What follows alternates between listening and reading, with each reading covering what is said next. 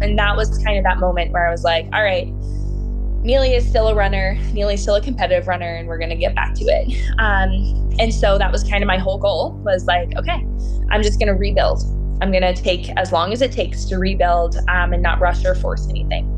I feel like trust the process has just, kind of gone with me and transcended through all these different phases of life that I've had. I just want to see what I can do with what I can do in the preparation for it. And that's kind of where I'm at the moment. And it's exciting and that's fun. And, it's something that, I feel very excited about day to day. And I also have a lot of other things that are going really well for me day to day. And so there's not just like, okay, well, if running flops, like I have nothing. I have so much.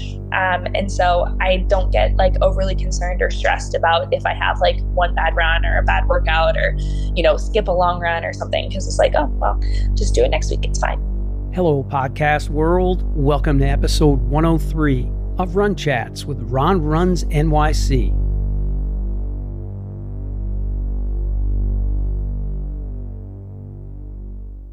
Meet Neely Gracie. 4-time Olympic trials qualifier, top American at the 2016 Boston Marathon, and the 11th American female ever to break 70 minutes in the half marathon. Neely's fresh off her 9th place finish at CIM, the USATF championship race, where she rocked a sizzling 2:30:29 PR. That's 5:43 per mile, peeps. Neely opened up about not being able to run during her first pregnancy, losing her identity as a runner, going from one of the top distance runners in the country to no one for years, despite being sponsored, and feeling a pressure to return to a high level. It was a rough phase from 2017 to 2020, but feels she's a better person on the other side, ultimately feeling her body needed that break and has completely reframed her relationship with running and her approach to training and racing. Themes, topics: reframing her identity and relationship with running, evolving her approach and mindset to training and racing, husband and wife coaching dynamics and partnership with her husband Dylan, and a funny story from the Indy Monumental Half, how coaching helps inspire her to keep chasing big goals as a runner, coach, and mother, mantras: you're right where you're meant to be, and her overall mantra: trust the process. Her new book, Breakthrough Women's Running, Dream Big and Train Smart, sharing her experience from both an athlete and coach perspective together to provide a roadmap to women runners who are chasing big goals. Big inspo and so many great takeaways. Look forward to following Neely's amazing journey as a runner, coach, and author. Let's dive on in and take a listen.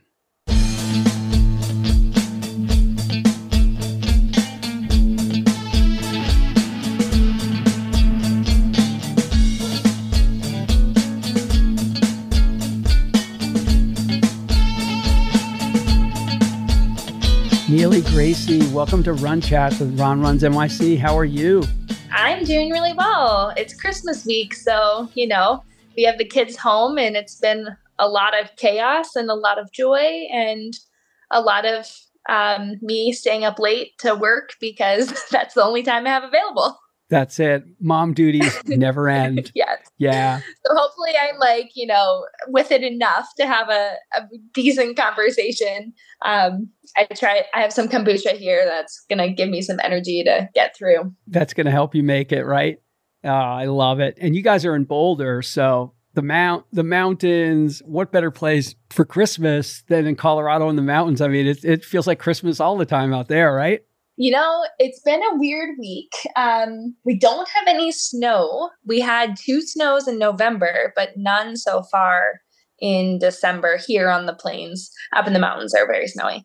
But we actually had a wildfire yesterday, which is a little bit of a bummer and a little bit of deja vu from last year when we had the fires, sweep through Boulder County and we lost over 1,000 homes and everything. So we're really hoping it would be nice to get some snow for Christmas, and it would be really helpful for our moisture down here and put everyone's nerves at ease. Yeah, that's got to be very stressful, super stressful. And your two boys are young, and Athens and Rome, I love the name. So Athens is 4 and Rome is 1. So mom's got her hands full, dad's got her hands full. You guys are got to be really busy with Christmas coming up, especially with a 1-year-old in tow, right?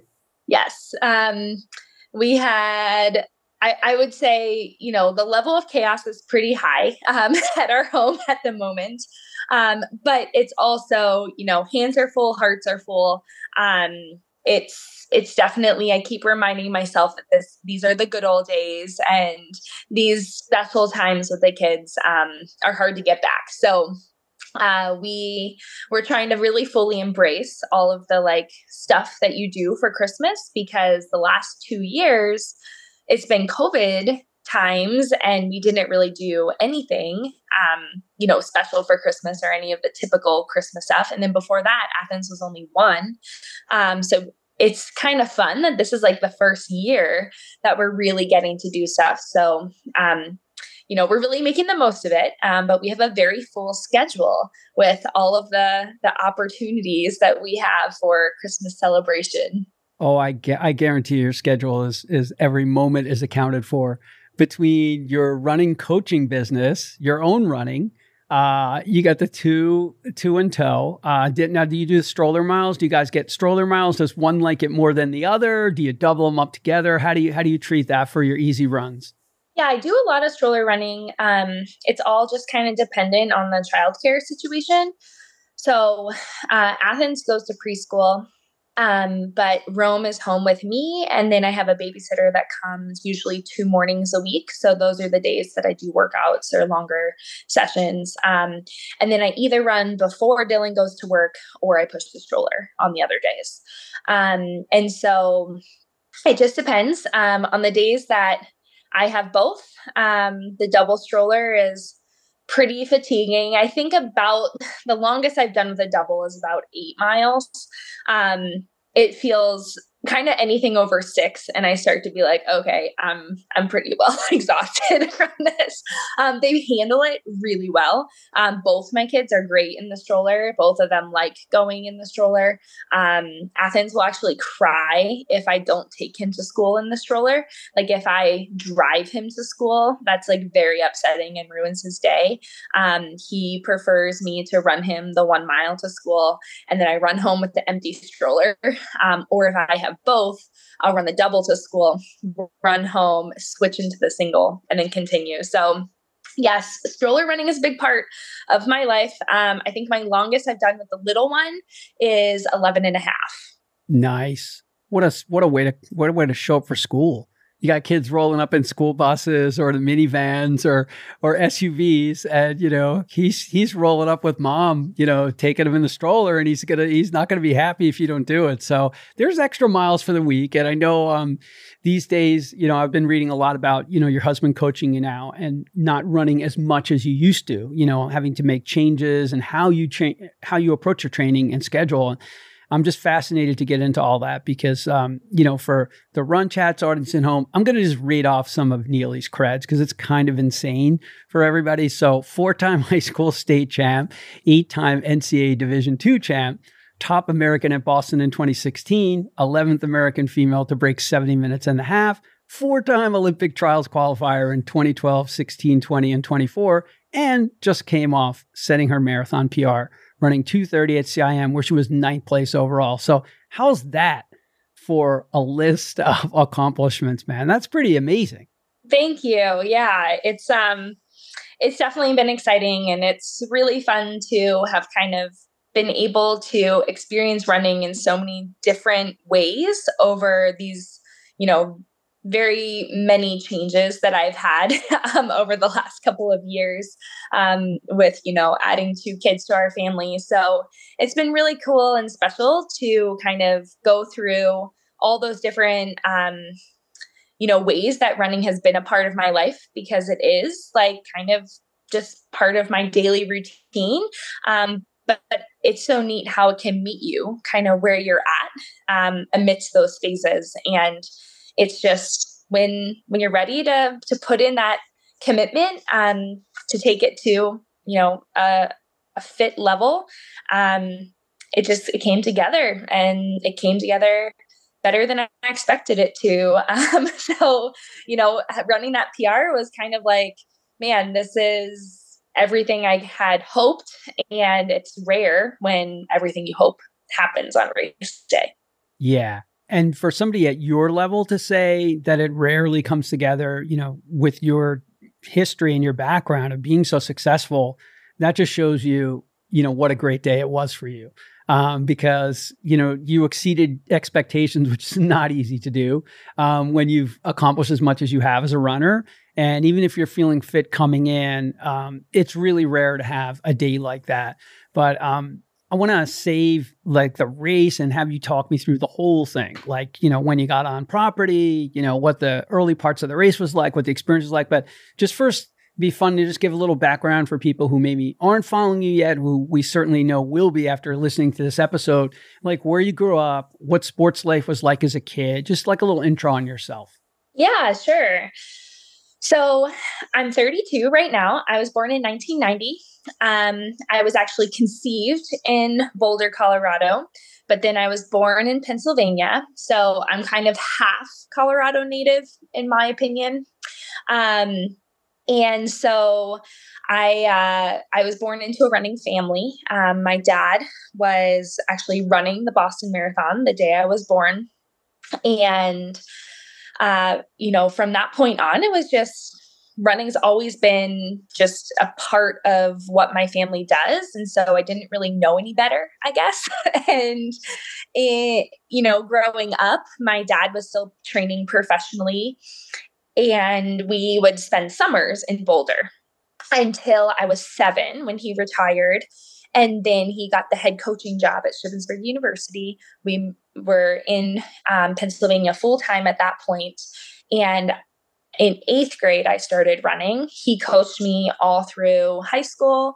And then I ended up going to Shippensburg for college. So he was my coach there. That's where I met my husband. And we started dating the summer after my freshman year.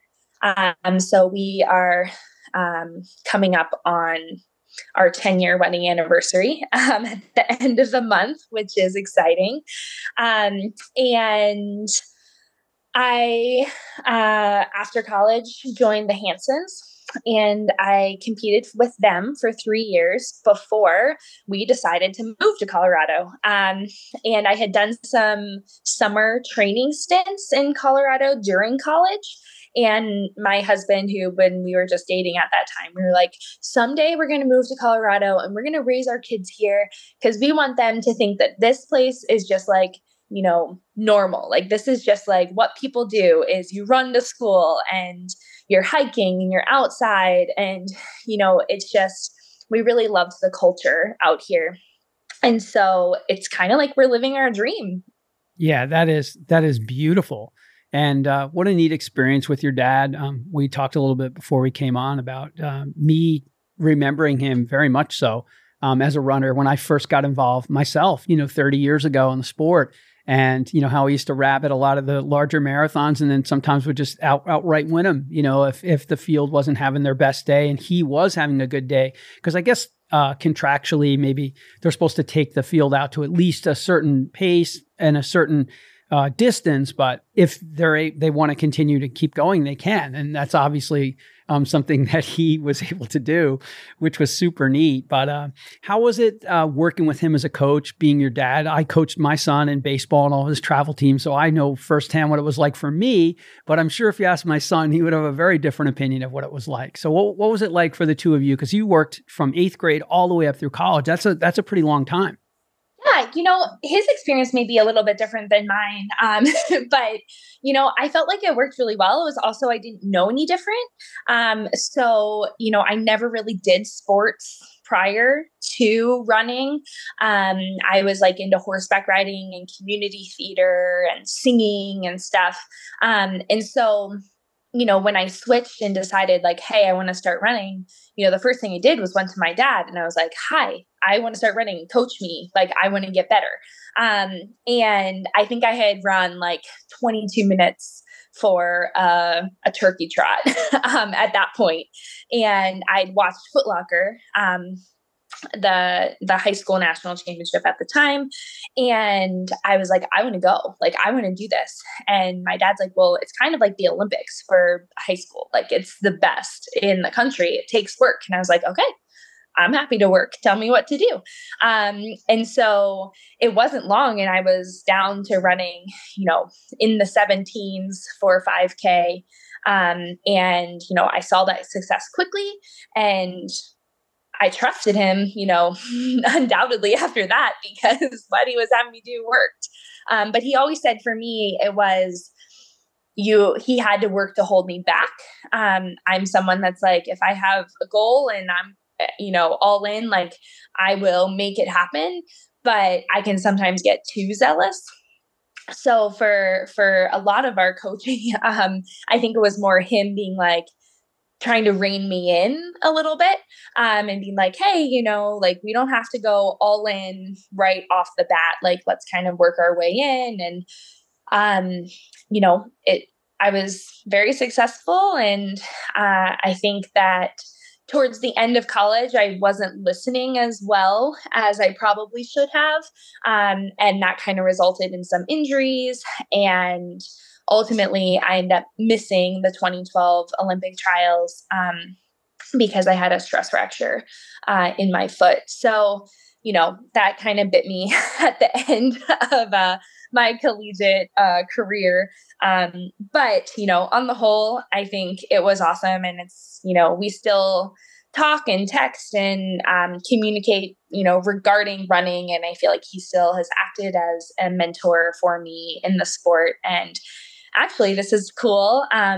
My parents came in for Thanksgiving, and my brother is in college at Pepperdine. So Colorado was kind of like more of a midway point than everyone going back to the East Coast or whatnot. And we weren't going to travel because of CIM being the week later. So my parents and my brother were here, and my dad and my brother did my last long run with me before CIM. So it was really special. But my dad did all 15 at 7:30 pace at altitude and crushed it. That is totally awesome. A total family affair. It's a family business. It's like The Godfather. It's running. I mean, your dad was running the Boston Marathon the day you were born. I mean, it's totally the family business. 15 at altitude, 7:30 pace, still crushing it. Do you guys run mags? I mean, I'm sure you run everything. I mean, you have access to anything and everything. Where do you like to do your long runs? What's a favorite place for you out there? Well, one of my favorites is, I really like Rollinsville. So Mags is kind of that, like, super famous running with the Buffaloes long run spot. It actually kind of sucks. Like, the traffic is kind of annoying. People don't really like you up there. Like, the people live up there for a reason. Like, they don't want to be around people. So it's not a place that I would ever feel safe, like, running by myself, given like dogs and, wild animals and like odd people. So I would say Mags is not my favorite. There is a huge benefit and fitness gain that can come from running Mags. Absolutely. But you also have to be really careful and make sure you allow for enough recovery on the other end, because you're at like 8,600 feet. And it's just very, very rolling. And so it's, pretty exhausting. No matter how fit you are, it's hard. But Rollinsville is kind of a little bit more chill. It's a dead end street. So everyone up there is up there for recreational purposes. It's hiking, fishing, mountain biking, running, etc. So people are really a lot nicer on the road. And it's an 8-mile climb. So you climb for 8 miles and then you turn around and you run down. So it's a really nice run. It's really pretty. There's like a creek, and you're running towards like all the white-capped mountains and stuff. So that's one of my favorites. And then I really like the Highline Canal, which is in Denver. But I think it's like over 50 miles. And it's like a crushed gravel path that just kind of winds through fields. And it's one that I like to go when I'm like trying to crank a pretty good, hard, long run. So My longest run I've ever done was there at 23 miles. And I think I ran like 6:40 pace or something. So that was in 2020. And then the next week I found out I was pregnant with Rome. So that ended, that was the final hurrah of that training cycle. But yes, so those are probably my two. But honestly, I don't really get to go many places during like the week, especially because I'm running from the house due to, kid stuff. And then on the weekends, even then, like if I'm doing a long run, by the time I drive an hour to Magnolia Road and run, and then drive home, like I'm gone half the day. And it's not like whenever we didn't have kids and Dylan would go with me and like we would make a day of it. So I just feel too guilty to do those sort of things right now. So I run from my house most of the time, but we live on a crushed gravel path that goes 7 miles one way and all the way to Boulder on the other way. So pretty much I can run however long I would possibly need from my own house, which is very convenient for me and for this phase of life that I'm in. Yeah, you can't beat that. Are you near Chautauqua at all? We're about 9 miles from Chautauqua, 8 or 9 miles from that area, that South Boulder. My husband works in Denver. He's a financial advisor. And so we are closer to Boulder, but we're kind of in the suburbs between the Boulder, Denver area because of him having to commute there. Got it. So your brother, you have siblings, right? Mm-hmm. And were they athletic also? Did they play sports? Yeah. So my brother currently runs on the team at Pepperdine, which is kind of another small world running thing. So I started coaching Lauren Flores 2 years ago. And then while I was coaching her, my brother was being recruited at Pepperdine. Well, then their coach got fired and they hired Lauren. So now I coach Lauren, who coaches my brother. So it's kind of fun. Oh my gosh. You can't make it up, right? I know. That's super cool. Yeah. So that's pretty special. And then both my sisters, so my sisters are 29, they're twins. And they each have 2 kids also. And they both run and lift and exercise, but they don't really compete. But I think it's always so funny because they're like, oh yeah, like I like to jog or whatever. And then I'll like be with them and we'll go on like a 6-mile run at, 7:30 pace or something. And I'm like, yeah, you like to jog, huh? Like, they don't really understand that that's not normal for most people. Yeah, I have a feeling your family, like if Monopoly's being played or any other games, it's going to be like ultra competitive at the family household. I don't think anybody's going to be slacking off or chilling at any event at your house for sure. Oh, totally. I remember as a kid, so we didn't have a TV or computers growing up. So in the evenings, we would play board games. That was kind of like the entertainment. And so being the oldest, like my mom would take my sisters and put them to bed. And my dad and I would play like junior Monopoly or, different games. And he was so competitive. And I remember like crying because I never won. Like, I was 8 years old or something. And my mom was just like, Steve, come on. Like, she is 8 or whatever. Like, you need to calm down. And he's like, well, she has to learn. He couldn't not win, even though he was just like crushing the soul of his daughter.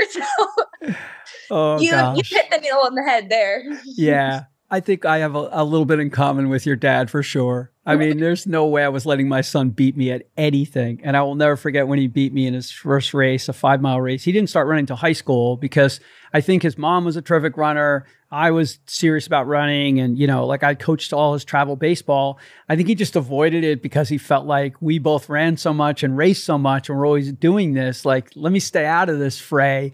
And then, wanted to run in high school. So, got involved. And I'll never forget the first time he beat me in a 5-mile race. I mean, he was ahead of me, but he was like, 10 feet in front of me the whole race. And I was just thinking, all right, we're getting down to like 4 miles. I haven't passed him yet. And then we turned the last corner, like a half mile to go, and he just like gunned it. And I was just like, whoa, he totally crushed me on the home stretch. But I was like so proud of him, man. He earned that, man. He totally earned that. That's awesome. Yeah. Very special. But yeah, video games, board games, no way, man. Absolutely not. Chess, anything. No way, man. I wasn't raised that way either, man. If you're going to win something, you had to earn it, man. That's the deal. Yeah, absolutely. Love it. So running, obviously, we have so many things we could talk about, but we got to really focus on CIM because look, it's where you're at right now. And then we're going to talk about a bunch of other things, your book, your coaching practice, getting coached by your husband, where you're at with kids, life, all that kind of good stuff. But I want to talk about the race. In your buildup, and I think I just saw your post today, or maybe it wasn't from today, maybe it was from a few days ago, but I just saw the post today. You literally put all of your training there, your weeks, your mileage, your key workouts. You put it all out there, which I absolutely loved. And you could tell by the comments, so did everybody else, because so many of us at the elite level, I'm not at the elite level, but people hold back. Others are putting it all out on Strava, so it's all visible anyway. But there's a certain group of runners that literally hold their cards close to the vest. And I understand if you're a pro and you're competing, as a pro elite man or elite woman, or maybe even a master's pro, and you're running for prize money or sponsorship opportunities, there is some of that. Let's hold our cards close to the vest. But I just thought that was super cool. So talk me through and talk us through, what your buildup was like. And also, was this your first cycle working with your husband, with you two working together, or he had started coaching you like sometime further back? Yeah. So we've been off and on in that relationship.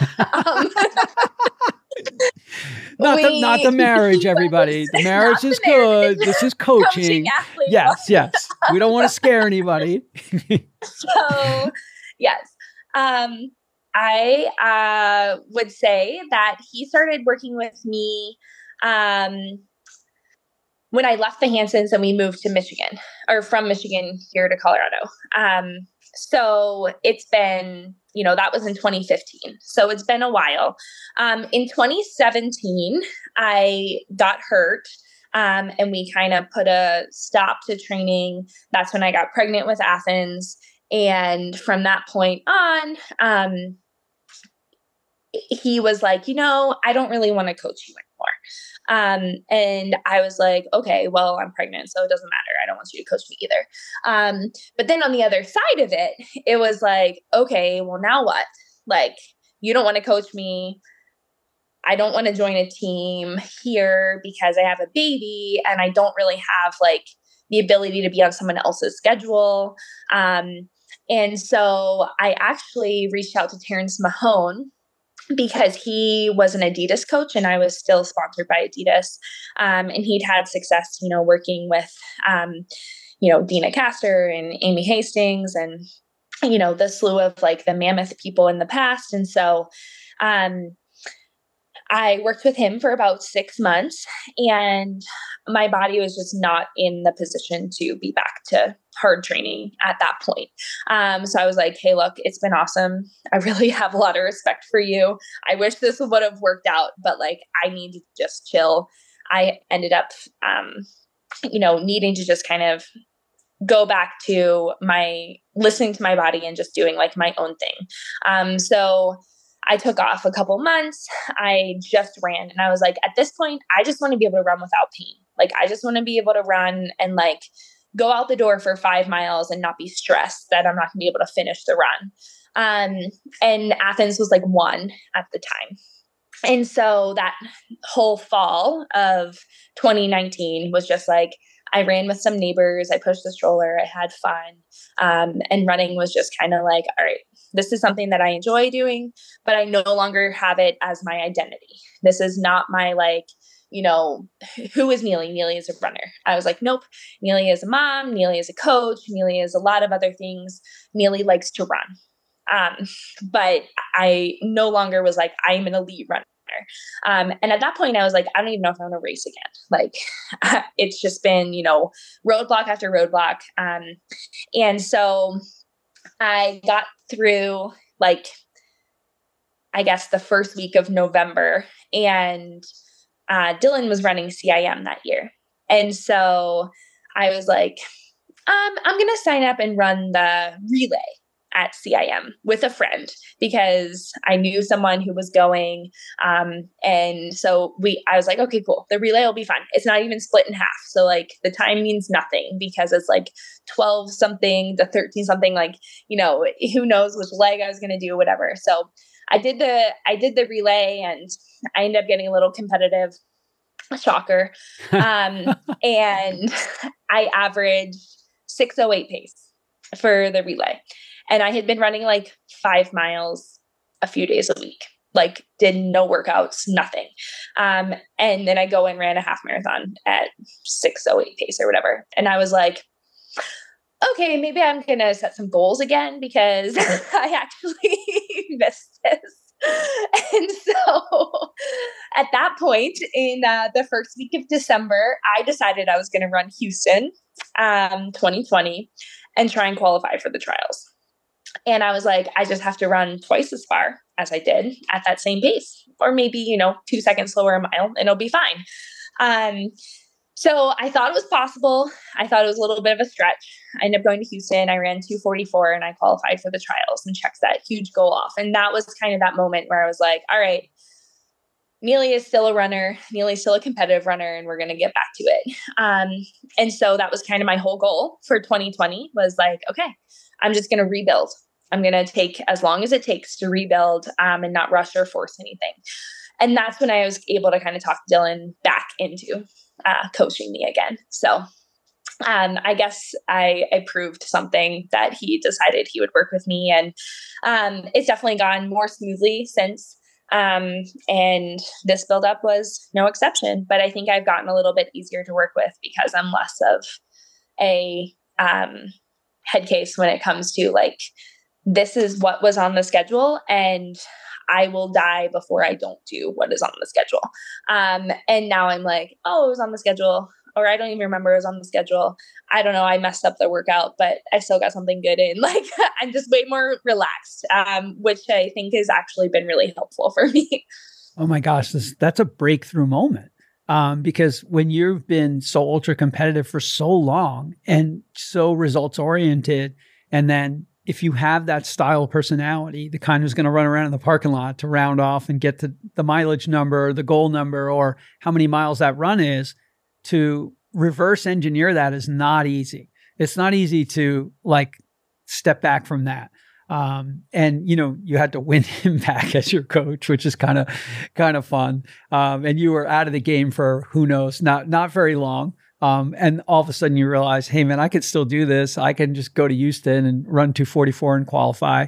And of course now the standards were lowered to 2:37, which is a huge drop, but not from what you'd run in the past. But these are big changes. And, so you have all of this stuff like kind of going on, and, what a profound change for you, because with being a mom with a second at home and being a 1-year-old, okay, not, that one's 8 and one's 5 or something, and they could start to take care of themselves a little bit more, that's a good change for you to be having that outlook versus, no, I didn't do this workout. I'm moving into tomorrow, or I'm going to do doubles tomorrow or whatever, because, that's just you're probably going to be frustrated a lot, right? And not be feeling fulfilled, and probably like letting go of that probably removed a lot of stress too, in a way. Maybe you didn't even know that you were carrying, right?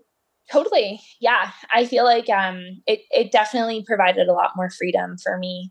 And I feel like my mental health when it's come to like the mindset of training and competing again has just been so much better because the perspective is there. My perspective is just in like a much better place. It's not me being like, early in my career, I remember, counting like, okay, I have to be at least top 5 so that I can make this amount of money so that I can cover like these expenses that are coming up, you know? So it's very nice to have the financial freedom of racing, where it's just like, you know what, if I could make enough money to kind of cover travel for races, that'd be great. That's all I could really ask for right now. Adidas did send me some gear and some shoes this fall, which was really nice and very helpful. And, you know, not to make light of my fitness or where I'm at all. But whenever the time standards came out and I saw, okay, I have to run under 237, you know, my PR was 234 from before I had kids, and I ran that at New York, so on a harder course. But it also was all pre-Super Shoes era. So this was my first marathon in Super Shoes, and I ran in the Adidas Adizero Pro. And, you know, that was also something that helped mentally whenever I saw that standard come out, because I was like, okay, I won, you know, I'm not going to run a hard course like New York. But 2, I also am going to have the benefit of the carbon plates. And I really do feel like not only, you know, does it help in the race itself, but it also really allowed me to stay healthy in training, because I always struggled and would get kind of feet and tendon issues racing in minimal flats.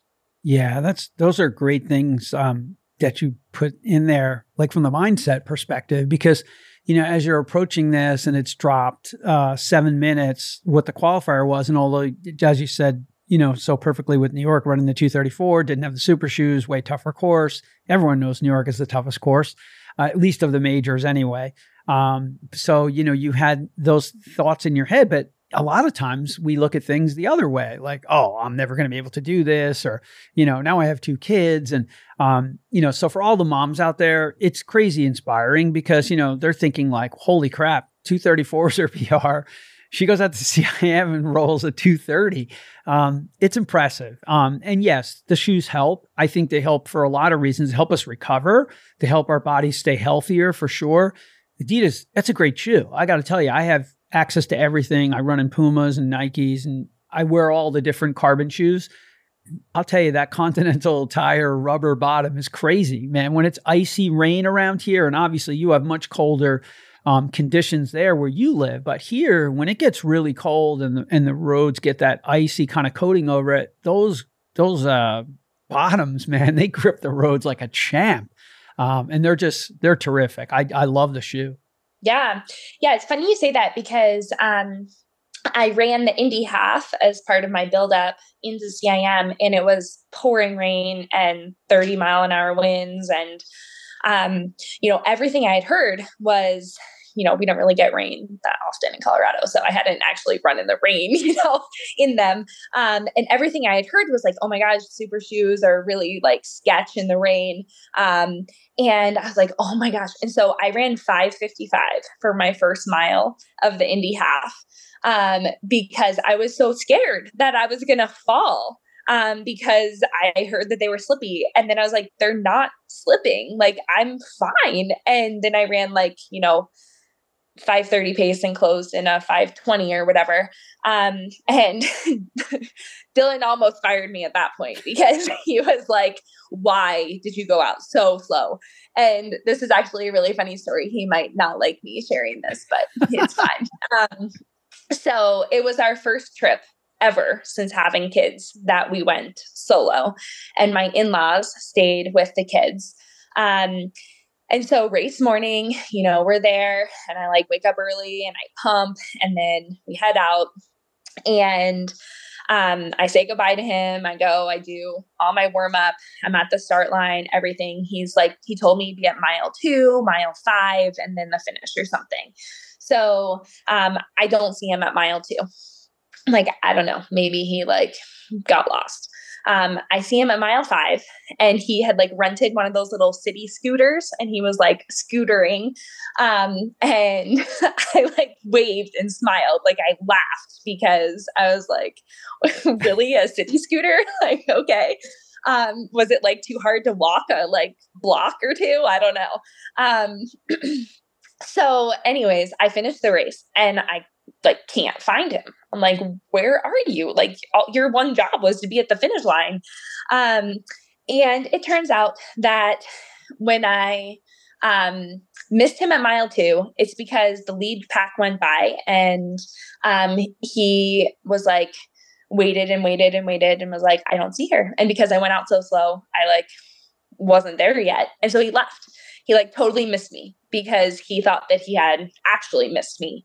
And then at mile 5, he was like, they're like 90 seconds in front of you and you're smiling. Like, what is wrong with you? And I was like, I was smiling because of you and the scooter. And he's like, it looked like you were just jogging out there. I was like, what? Are we just running marathon pace today? And I was like, no, I was not running marathon pace. You need to trust that I know what I'm doing out there. And he was like, well, I just went into the closest pub and got a drink. And I was like, what?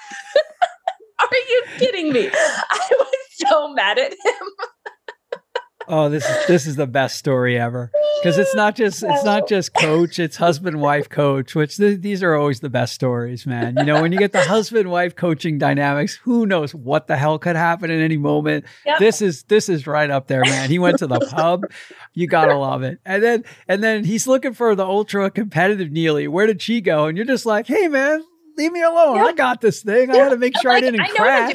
He's like, well, you ran the end goal time that we were hoping for, but like you really didn't execute in the first mile. It was like, I was going to fall. I was scared that I was going to ruin my whole rest of my season because I was going to fall in these slippy shoes. And guess what? They weren't slippy. So it was fine, but better be cautious.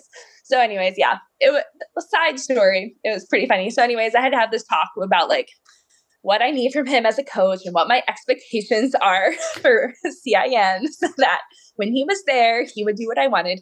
And then he was like, do you want me on course for CIM? I was like, no, I do not want you on course for CIM. That is very distracting. It was very annoying that you didn't get to me the first time. And the second time you were like mad at me. And I was like, and you have the kids. So I don't want to see the kids on the course because that's going to distract me and, you know, knock my focus. So they were waiting for me at the finish and it was everything I hoped and he did a good job. So I guess I won't fire him either. You're both still working together, which is good. We want that. That's what we want. We want the partnership to continue for sure. But hey, all kidding aside, funny joke, funny story. Thank you so much for sharing. But the same thing, you're a coach. You have to have these conversations sometimes. And it can be a hard conversation even with an age group athlete who's trying to qualify for Boston maybe, or maybe they're not even trying to qualify. Maybe they just want to prove to themselves they could finish a marathon or get to a certain number of miles and get physically stronger, or they're trying to overcome some demons in their past. So if you don't set clear expectations between the runner and the coach, or the runner and the coach and the runner, you know, in both directions, then one side's, you know, most likely going to be unhappy. So yeah. It's great that you iron that out, because who knows, you know, what would have happened when you ran at CIM, and you know, the fact that you ran in a shit show in Indy. I mean, that was the worst conditions, man. It was brutal, man. The wind was crazy. The rain was crazy. I wasn't there. I just follow Instagram. I read all the race reports, and I know how many, you know, men and women I know that were looking to run super fast times there. And, you know, I don't think anybody really hit what they were hoping for. Some may have come a little closer than others, but I think those kind of races really, they steel us, man. They make you stronger. And you said you don't really run in rain that much. So it's got to toughen you up, man. It's got to make you feel like, hey, man, I'm a badass. I closed fast. I finished strong. Forget what the hell my husband is saying about me, man. He's like on a scooter and he's in the bar drinking, man. I took care of my business and these shoes are awesome. So no, that's totally how I felt. And, you know, for me, I was in the unique position that it was my first elite race in over 5 years. So I just needed to check a box, like personally. I just needed to be able to get out there and compete and finish strong and realize that I belong, you know, back in those elite fields and, you know, execute a time that I haven't seen in, you know, years. You know, I ran 2 altitude half marathons, but, you know, until you actually hit the time, the, you know, conversions don't really count. So I was really pleased, and it was everything I needed it to be. But actually, if we're fast forwarding to CIM, the day before CIM, it was a downpour. It was a torrential downpour, and it looked like it was going to be a pretty similar day to Indy for the race. And for me, one, I knew I had a bit of a buffer for the trials qualifier in terms of fitness. And so I wasn't as concerned about, the time. But it was very reassuring that, like, look, I ran just fine at Indy. And if those are the same conditions here, I'm going to be just fine too. So, it did actually help. But we ended up getting blessed with lovely weather, and it was perfect on race morning. Yeah. Yeah, I followed that closely too, because I had a ton of friends who were out there and so many shakeouts, and everybody's posting everything, and you see all the groups, the men, the women, the different club teams, and people who have podcasts like me. Everybody's out there, and I missed it. It's such a fun race, and just especially when it's the USATF, championship as it was. And, so coming into the race, the weather's good, you get out there. Were you running for a goal? Did you have a time like mindset in your head, or were you like trying to stay with a certain pack of runners, or did you just literally say, hey man, I'm going to run on feel and just see how it goes? Like, what was your actual plan? Yeah. So, Dylan for the win here. So, it was his birthday on Saturday. Oh yeah. So we went out to dinner, I was like, you pick where you want to go. It's your birthday. So we went out to this restaurant that he had found that happened to be at the mall. So we went out to dinner, had that, did his birthday thing. And then we went and saw Santa, at the mall for the kids and rode the carousel, which was fun. And then the kids were pooped, and we got home and they both slept really well, which is like never happens when you're traveling. So I was very fortunate. So the kids gave me that gift. And Rome woke up at like 3 a.m. And nursed, and then fell back to sleep. So that was like great, because then I didn't have to pump or anything like that. And so I woke up at, 4, and Dylan and I had 40 minutes together to drink coffee and just like kind of prep for the race itself. And, it's funny that I used to, take days and days to like really get dialed in and focused and do all these like little, things that help me know I was ready to go. And now I'm like, I don't want to think about it until 40 minutes before, like I'll put in, a solid half an hour of mental energy before the race, but that's about it. So anyways, the thing that he said was like, I don't want you to go out there and limit yourself. He's like, I want you to feel out the pace from the beginning and lock into it. And whatever that pace ends up being, trust that that's where you're supposed to be. And I was like, okay, sounds good. And he's like, honestly, I think you would do better if you just didn't even look at your watch. And I was like, okay, well, I don't want to be like way too off at the beginning. He's like, okay. Like, but just pay attention to that and like flip your screen to like heart rate or something. I was like, all right, sounds good. So I, took the bus out. I sat with a friend who I've actually done a decent amount of training with here. She lives 15 minutes down the road. So we sat on the bus together, and, we did a warm-up jog together. I actually had several athletes that I was coaching who I saw, before the start as well. And anyways, the gun went off, and I settled in, and I ran 5:37 for the first mile. And I was like, okay, well, I knew that the first mile was downhill and all the stuff. And I had like listened to a podcast with the race director and like his recommendation for how to run the course and different things. So I knew that the first mile was always fast, the second mile was slow, and then you kind of like even out from there. So I was like, okay, it's fine. Then it was like 5:52 or something for the second mile. And I was like, oh, it's such a big difference, but it'll be fine. And then I was like, you know what? I am overthinking this split thing. And I didn't like look at my watch one time the rest of the race.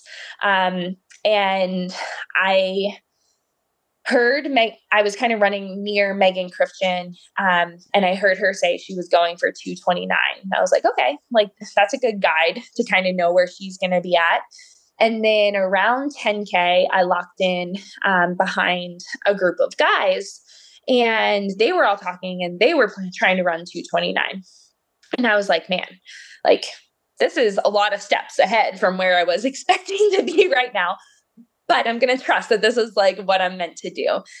And so one of my mantras was, I just kept repeating, like, this is where you're meant to be. This is where you're meant to be. Like, this is the right place. And so I just locked in and it felt smooth. And it was just like mile after mile clicked off. And the guy, Eric, who I was running with, he and I were sharing bottles because I had bottles and he was saying that the noon on course wasn't sitting well. So I was like, well, I've scratched my bottles and I doubled like all of my bottles. So my goal was only to get in half of each one. And I was like, you can just have whatever is left. So I was like handing him my bottles after I finished, and we ran together through 22. And at that point, he opened it up and he ended up running 2:29. So it was really cool. And we connected on Instagram afterwards. And I was just like,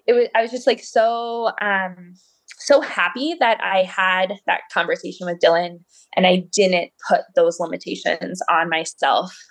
Because, I initially was like, I'm going to run 550s and then I'll work into the 540s and then I'll see from there how I feel or whatever.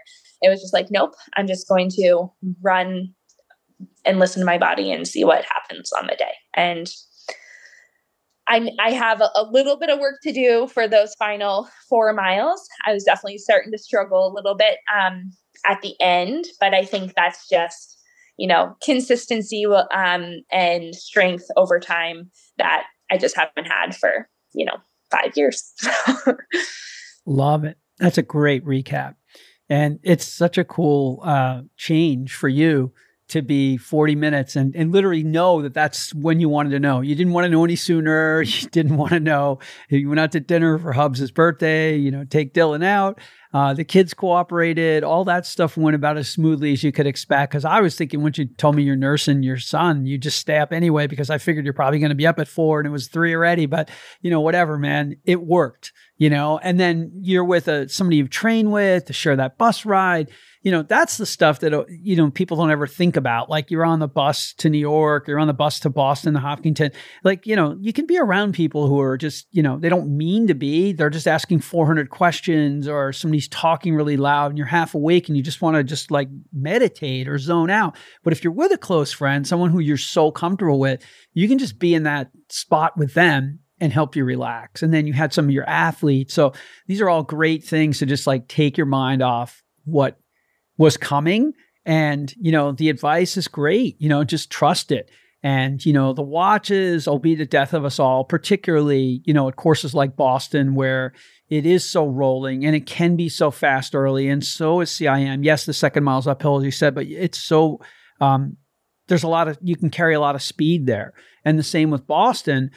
And you do have to have a sense of that. And as many marathons as you run and as much experience as you have, it's great advice. And then you, at that point, if you can hook up with a group at any level, whether you're trying to run a sub 230 or you're trying to run a sub 330 or a sub 430, it really doesn't matter how many hours are there with the numbers or a flat under sub 3, like find a group. And I don't even mean a pace group. Find 2 people to run behind, find 3 people to hook up with. Even sharing bottles, because there's something about those connections when we're out there. You're sharing the load. You're even sharing your bottle. So like there's something about it. It makes it more relaxing, and it takes a little bit of that. I don't want to say pressure because I don't know if that's really the right word, but there is stress, there is pressure. Maybe not as much as before when you were being sponsored earlier by maybe more brands and more companies, and you felt like you had to hit those top goals and earn the prize money and the things that you talked about earlier. But still, we all face it. And, in this way, you connected, the miles are rolling down, and hell, man, if you don't struggle for the last 4, Like you got to be like superwoman, Superman, somebody. I mean, everybody struggles somewhere. I mean, my God, it's a marathon, man. It wouldn't be right if you didn't struggle somewhere, right? It is true. For sure. And yeah, I will say, I do feel there's something so helpful about running with someone, because I felt like it allowed me to just stay really present, and like focused on like the moment and the mile I was in, versus like overthinking the amount of distance that was left or anything like that. And I will also say aerobically, I felt great. Like I had a lot more aerobically there. Like I was not breathing hard or anything. Like my heart rate was not overly high. I just need to build up the strength and speed in my legs to be able to handle like a fast pace for that length. And so that's, little details that will all kind of come together. But like I said, I mean, it went, I remember when I first started this segment of training, in July, I was like, okay, my goal is just the qualifier. But I don't want to like cut it super close and make it stressful. I wanted to be like, 2:35 so that I'm like good and in the clear. And then kind of partway through, I was like, maybe I can go for a PR. Like, why not? Why not maybe make that a goal? And then kind of like towards the end, I was like, okay, if I don't get the qualifier, I'm going to be disappointed. Like there's no reason I shouldn't. I was like, I feel very confident that I could run a PR. And I was like, I think the question is more, how close to 2:30 can I get? And that was kind of my thought going into the race. But even then I was still kind of expecting like a 2:31 to 2:32. So to have that like 2:30:29 was definitely like, oh, wow, this is awesome. But then, of course, there was that tiny little flicker in the back of my brain that was like, but it was only like 1.1 seconds per mile to break 2:30. Like, why couldn't you come up with that? And so, of course, that's where my mind went. But no, I'm like super celebrating it and really pleased. And I know that, sub 2:30 is definitely in the cards for the future. That's awesome. Yeah. And thank you for sharing all that detail. I think one of the things that people don't do enough of is we all work hard in these cycles. You're a coach also as a runner. So Dylan's coaching you, you're coaching all your runners. We work so damn hard to get to a goal. Again, whether it's to BQ or to run a sub 3 or whatever the hell the time is, whatever your big objective is. And then when we actually do something, we spend almost no time at all celebrating it. Yeah, maybe at post race, taking a bunch of fun selfies and then maybe going out and having a burger or pizza, whatever your favorite food might be, and having some drinks. And then it's seemingly like it's erased, or we find some way to minimize our accomplishment. Like, well, the weather was great. You're talking about having super shoes. Like we find ways, well, the field was fast. All the other women were running fast. Like instead of saying, damn, Neely, you crushed it, man. You had a great race. Like, holy shit. That's the way our brains work. So we find some other thing to grab onto, which I'm totally down with you figuring out that it's 1.1 seconds to be sub 2:30 because hell, I would have been there too. And I never ran any sub 2:30, sub 2:40, yes, but nowhere near close to 2:30, which is absurd. Completely crazy, but I'm glad you celebrated it. I'm glad you enjoyed it and savored it. And hopefully Dylan did too. I hope he was totally stoked. Was he super surprised, happy, pumped? What was his reaction to your race? No, he was very excited. He was really pleased, very happy with it. And, he's seen the good, the bad, and the ugly that has come with everything over all these years, and, kind of how I have, totally readjusted my mindset when it's come to racing. And, he was really proud of how I've managed, all the hats that I'm wearing right now. And, how I was able to, 2 weeks before CIM, we all got a stomach bug. And I, totally did not have the week that I had planned, in terms of training. And I didn't I didn't whine. I didn't complain. I didn't say anything about it. I was like, yep, I missed about 10 miles this week that I was intending. I pushed a workout back and that totally ended up working out fine. But I was just very flexible and I was like, this is where we're at. And like, I'm just starting my carb load early because all I can eat is crackers and toast. And it was fine. And so for him, he's seen that versus like the complete, like, oh my gosh, this is the end of the world, poor perspective that I've had before. And so he was really happy with it. I will say, I feel like he celebrated maybe more than I did that night, which kind of annoyed me. But aside from that, it was very exciting and, it was definitely a victory for us both. And, it's really cool to see the dynamic that we have. I feel very much like he trusts me to make good decisions when I'm out there training. And so, we had multiple times, like, I was like, oh, he would give me a workout and I would go out and then like the place that I was intending to do that workout was covered in snow. So I totally had to like readjust on the fly and be like, okay, where should I go for this workout? What should I do? And he trusts me to make those decisions out there. And he has also, allowed me to be like, hey, what do you think you need this week? And then we'll kind of talk through and I'll be like, okay, I think I really need some sort of like turnover work because I feel like my turnovers, not great right now, or I felt a little flat or whatever. So he's really allowed me to provide a lot of input. And he kind of trusts that I'm listening to my body and know what I need. And then I give that feedback to him and then we come up with something. So training wise, yeah, I feel like we've really dialed it in. And now the tricky part is, you do this and now it's like, okay, where do you go? What's next? And I don't know. I don't know what's next. I was waiting for the trials date, to be released to figure it out. And that was released recently. And it's so different than it was in the past whenever it was like, okay, I have to race at least 9 times a year. And, they need to be this level of quality race. And these are the expectations for each of them. Now it's kind of like, okay, I really need to just minimize, like travel as much as possible with the kids until they're older. So I can probably travel to like maybe 2 races a season. And then aside from that, I need to be doing like some local stuff. So I'm really trying to figure it all out. Yeah. Well, look, it's a lot to process. And was it extra special because the kiddos were there? I mean, at the rate. Yeah. I mean, that's, it's the USATF champs. You come in 9th place overall. You have a huge PR.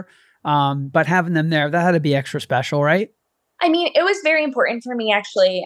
So, we did the trip to Indy without the kids.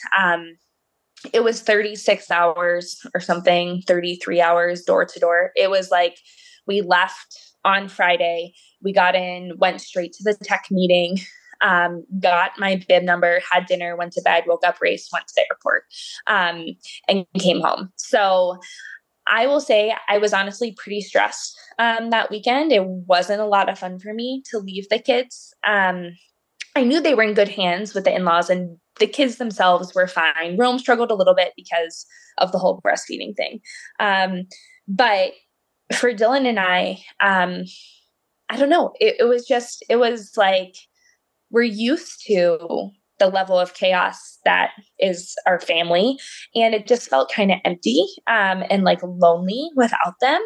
And we were just sitting there like watching crap TV and we're like, this is like really unfulfilling and like kind of sucks. So, for me, I was like, I don't only want them to be at CIM so that they can experience it, but I also need them there because I will be more stressed and like my performance will suffer because I'm not going to be in my normal like busy, distracted state of life. So for me, it was really important that they were there. And, getting to do Santa and have fun with them the night before, like, that's what I need. I don't need to be sitting there stressing about what's, happening. And then I like to switch gears and I put on, that race hat. And then it was like, as soon as the race was over, I wanted to see my kids and I wanted to be with Dylan. And, we went back. I nursed Rome. We packed up the Airbnb. I took a quick shower and then we headed back for awards, and it was like, I carried my 1-year-old, those 4 blocks each way. And it's important for me that they're involved and a part of it. And similar with like the stroller running, is it best for me in my training? Probably not. Like, I had to go to the chiropractor multiple times because it was like making my shoulders and neck so tight from pushing the stroller. But I really enjoy that time that I get with them. And, it's special for me. And I hope they remember it too. Yeah. I'm so happy I asked that because, your environment, when you're going to be the most at ease or most happy or most fulfilled, even though you are riding that roller coaster of all of these things that are getting thrown at you, but that's what you're used to. That's your normal living experience. It's what you're used to the most. So, then all of a sudden you're in Indy and everything doesn't feel right. And it's not right from what the two of you are used to, either yourself or Dylan. So, and even though you have the in-laws, and God bless our in-laws and the people who can take care of our kids when they're that age, but it's still not the same, particularly when you're breastfeeding. So, it's awesome that they were there. And, you had to go back for the award ceremony and, it's a big deal. You're top 10, you're 9th overall and incredibly crazy fast times. I mean, unbelievably fast times, in the top 10 for women, in the race. And, so they got to experience it, whether they remember any of it or not. Your 4-year-old, you got a way better shot with him for sure. But, this is the family business, man. Come on. Your dad is running Boston when you were born. So, all this stuff, they're being brought in, they're going to be out there with you before you know it. And with Dylan also, all of you. And that's just super cool.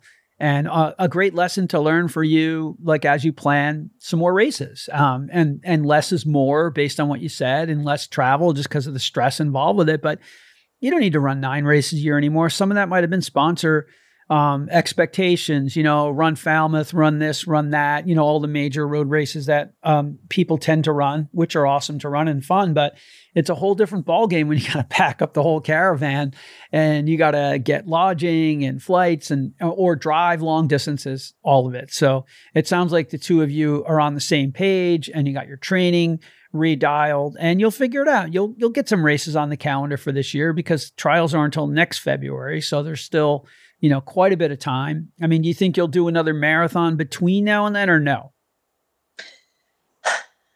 I don't think so. I think that I have the fueling. The biggest question for me was the fueling, because I've never gotten it right in a marathon. And I totally nailed my fueling this time around. I did Martin Gels, and I did Scratch. And those two things worked great for me. I felt like I had the energy I needed.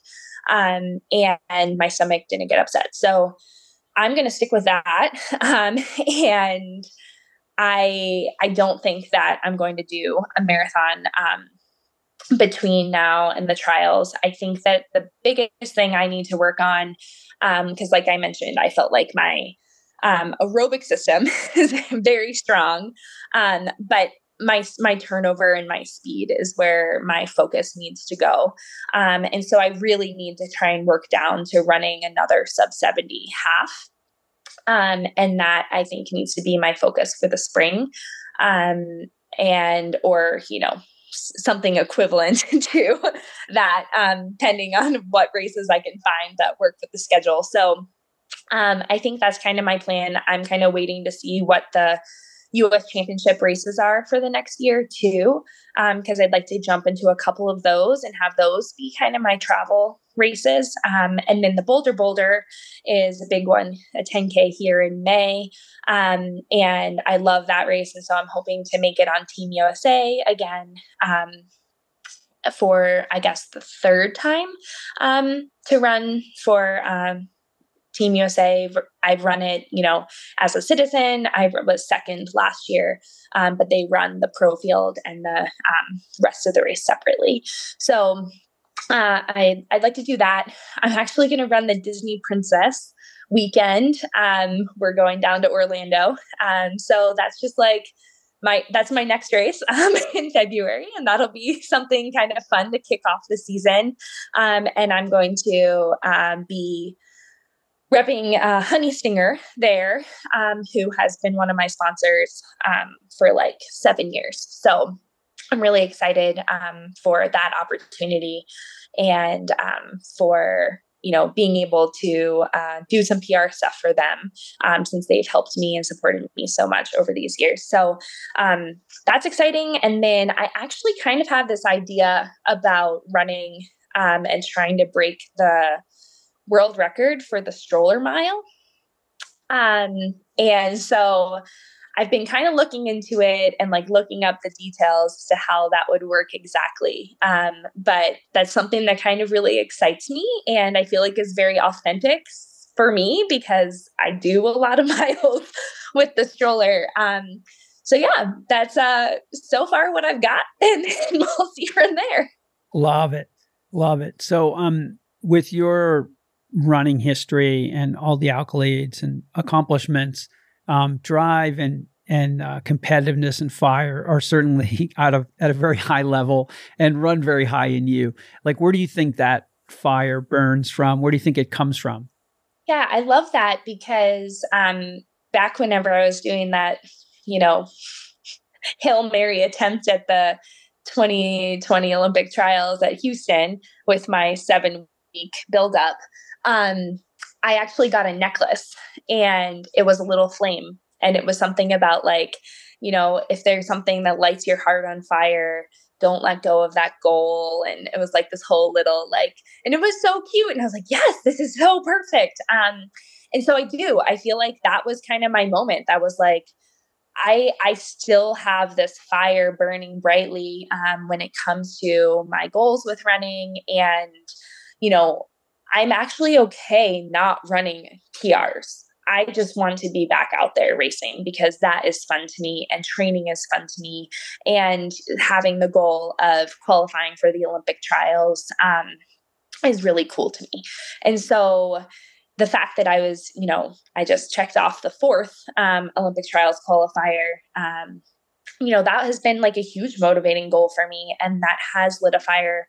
But on the other side of having kids now, I don't really have I'm not in a rush, but I also don't have a limit. I don't have okay, by the time I'm 35, I have to stop so that I can quick have a kid, because I don't want to be too old before, and risk more complications than I already could or whatnot. We're done in that phase. We've moved on from, growing our family, and now we're raising them.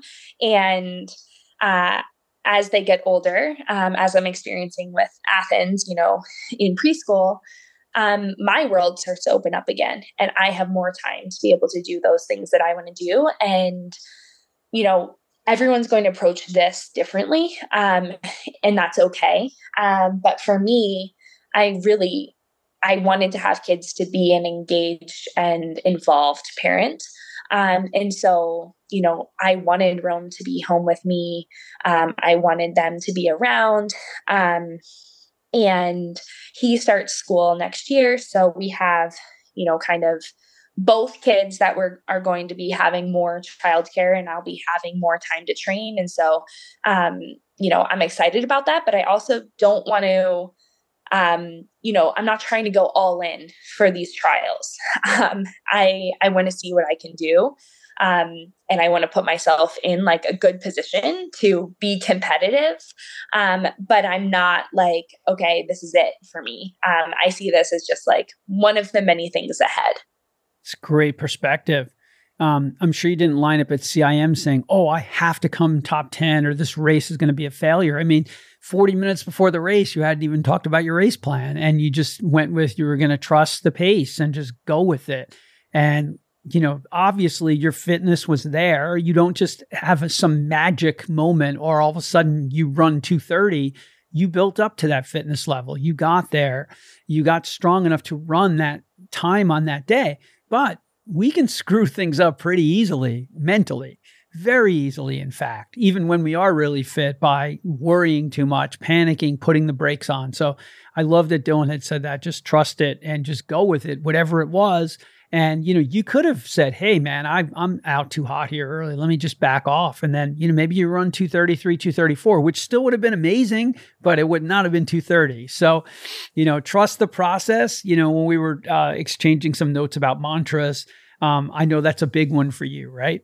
Yeah, that's definitely been a big one. I feel like that kind of materialized after I had Athens, and tried to rush back into fitness there, and realized that nothing good comes from rushing or forcing fitness. And so I feel like trust the process has been one that's just kind of gone with me and transcended through all these different phases of life that I've had. And right now it's kind of continuing, because for me, I just want to see what I can do with what I can do in the preparation for it. And that's kind of where I'm at the moment. And it's exciting and that's fun. And, it's something that, I feel very excited about day to day. And I also have a lot of other things that are going really well for me day to day. And so there's not just like, okay, well, if running flops, like I have nothing. I have so much. And so I don't get like overly concerned or stressed about if I have like one bad run or a bad workout or, skip a long run or something. Cause it's like, oh, well, just do it next week. It's fine. Love it. How about darkest hole you've dug out of and how? Yeah, that one's a little tricky. So, I kind of talked about that whole like struggle with coming back from my pregnancy with Athens. And I wasn't able to run during my pregnancy. And then I, was kind of going from like elite runner to like totally haven't run for 6 months. And, I'm trying to figure out how to be a new mom. And there was just a lot. So I would say, following all of that, then I got a stress fracture in my femoral neck. And so I like couldn't even like do anything, like laying in bed hurt. Like I wasn't supposed to walk. I was supposed to be on crutches. I was like, how as a mom do I do crutches? I'm carrying around my baby. Like this just doesn't work. So it was pretty challenging. But at that point it was like, that's where I was able to shift that perspective into, okay, running for me. Like I realized that if I had the choice to like go to the Olympics, but then never run again, or run every day, but never compete, I would totally choose the run every day. Because for me, like, it's just part of my routine. Like I'm a much better mom. I'm a much better wife. I'm a much better coach if I can get out the door and do my run and have that time for me each morning. And so when I'm able to kind of check that off for myself, then I'm a much better person and a person I like as a result. So that's, definitely my focus. And I feel like during the pandemic, it shifted to like, this is the only time like I have to myself because Dylan's working from home, Athens is home. We're just surviving day to day.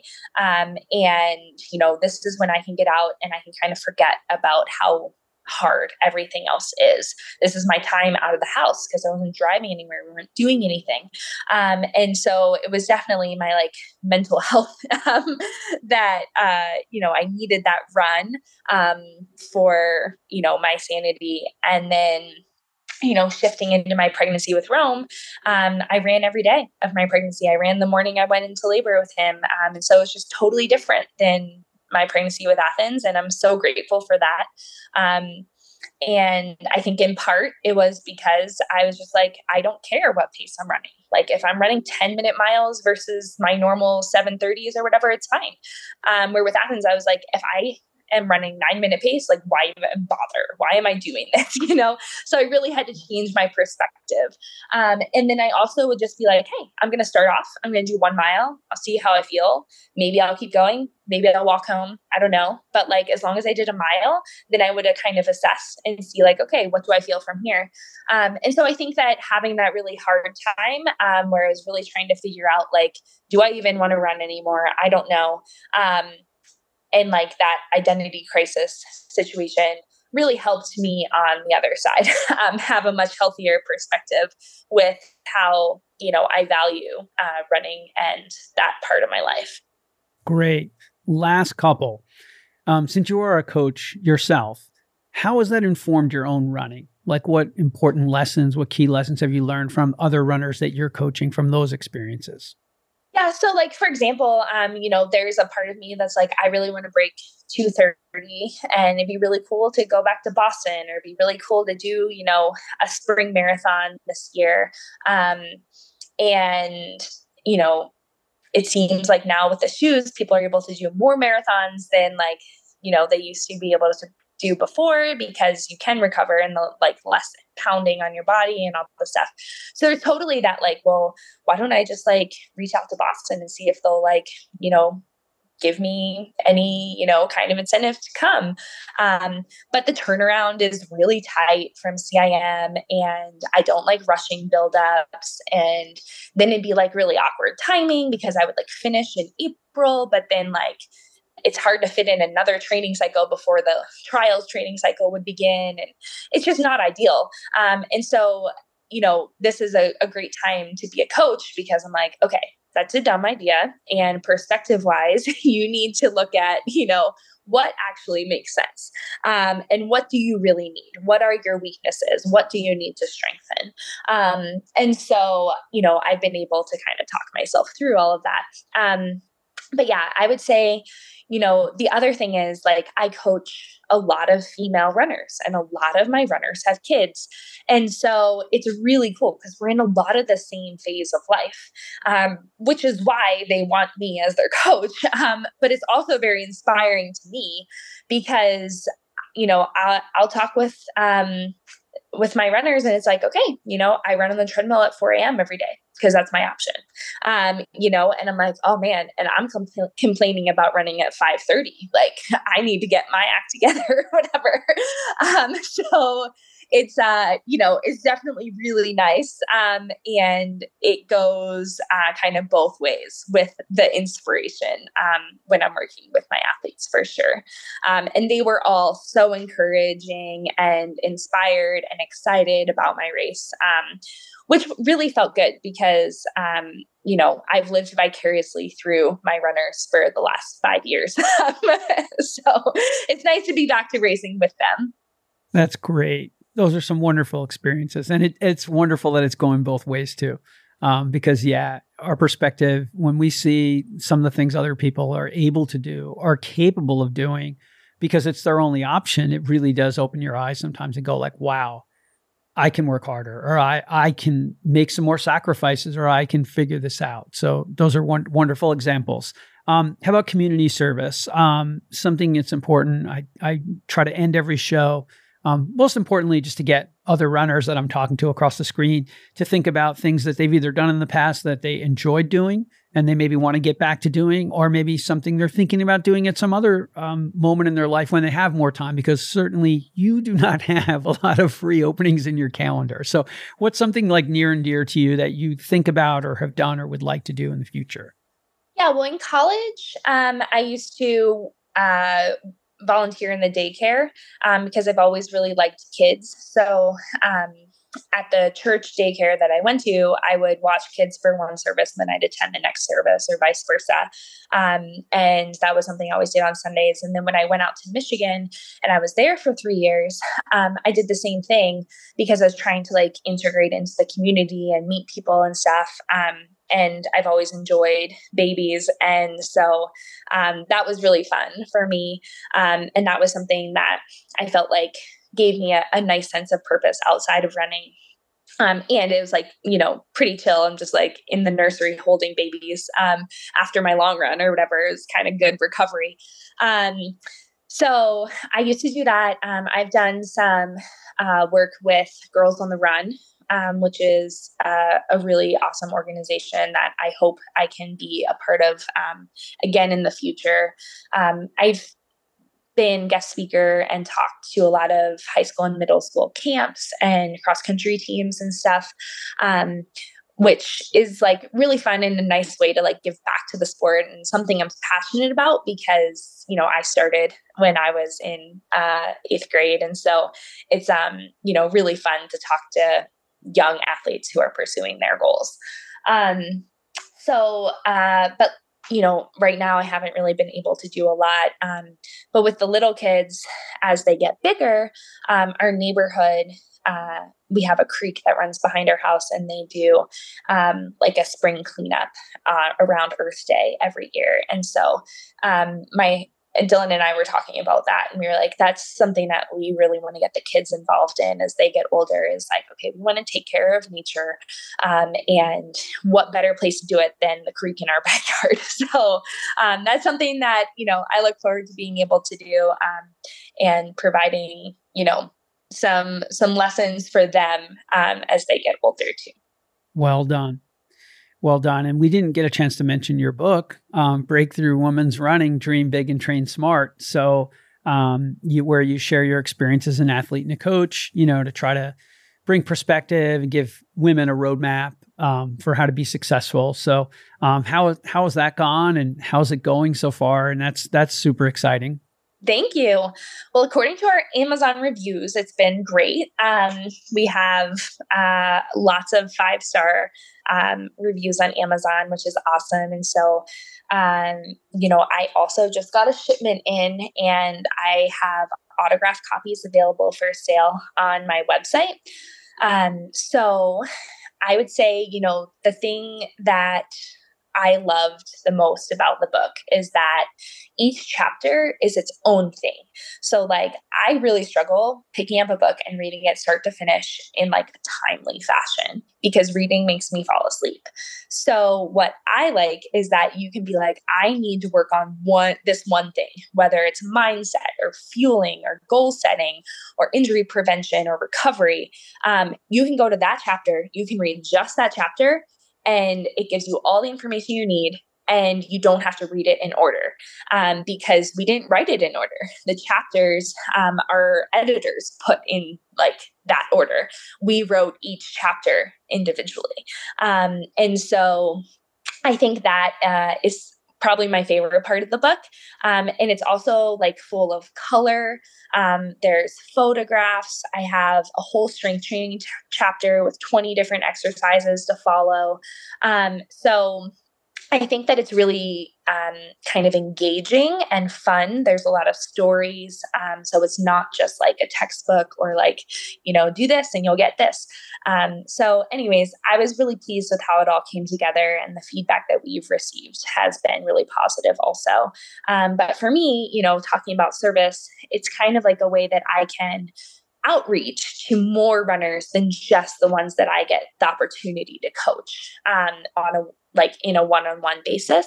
So this is a chance for me to provide information and support to other female runners out there. And, honestly, like there's 4 training plans in the book that could be applied to anyone. And the only reason that it's really female specific is that we have a pregnancy and postpartum chapter, a female athlete hormone chapter, and we include stories from other professional female runners in the sport, as well as females experts. Like we have a psychologist, we have a dietitian, we have a sleep specialist, we have a OBGYN, all who are female and contributed to the information in the book. So hopefully that kind of makes sense and isn't too salesy when it comes to trying to talk about it. No, you did a great job, and we can certainly link that up in the show notes and the Instagram/Facebook post. So anybody who's interested will have access directly to hit a link and just go ahead and order. And I just want to say how much fun it's been chatting with you, man. It's so cool to learn so many things about your incredibly inspiring running journey. It's amazing, and it's far from over. It's not done. There's more chapters to be written. So I thank you. Certainly are. Yeah, I thank you so much for coming on and sharing. And I always say this before we go. Is there any last words you want to leave the audience with, or a last message that you want to close out with? I think the biggest thing is, embrace where you're at in your journey. And for me, it's been quite a ride over these last, 5.5 years since I, got pregnant with Athens and kind of started this path of being a mother runner. And there's been highs and there's been lows. And, obviously I seem really positive and upbeat about it all right now, but I'm not always. And I've definitely had some pretty down moments. I remember doing a podcast when Athens was little, and I got asked a question. I literally just burst into tears, sobbing, ugly tears. And the guy didn't even know what to do. He was like, okay, moving on, sorry. So, there was a lot of laughter, funny stories and smiles that went with this podcast. And I think that, I hope that it's in part due to my better perspective on things. But also, if you're in a rough time right now, it does get better. And it's all about just kind of figuring out, if something's not working, what do you need to change? And if something is working, maybe don't change anything and just keep doing what's working. And I think those are two things that I have, learned the hard way over the years. Love it. Great message and wonderful place to land it. And again, I thank you so much for coming on and sharing your inspiring story or inspiring journey. And we tell all the runners to keep lacing them up, to keep getting out the door, and always remember to stay in the fight.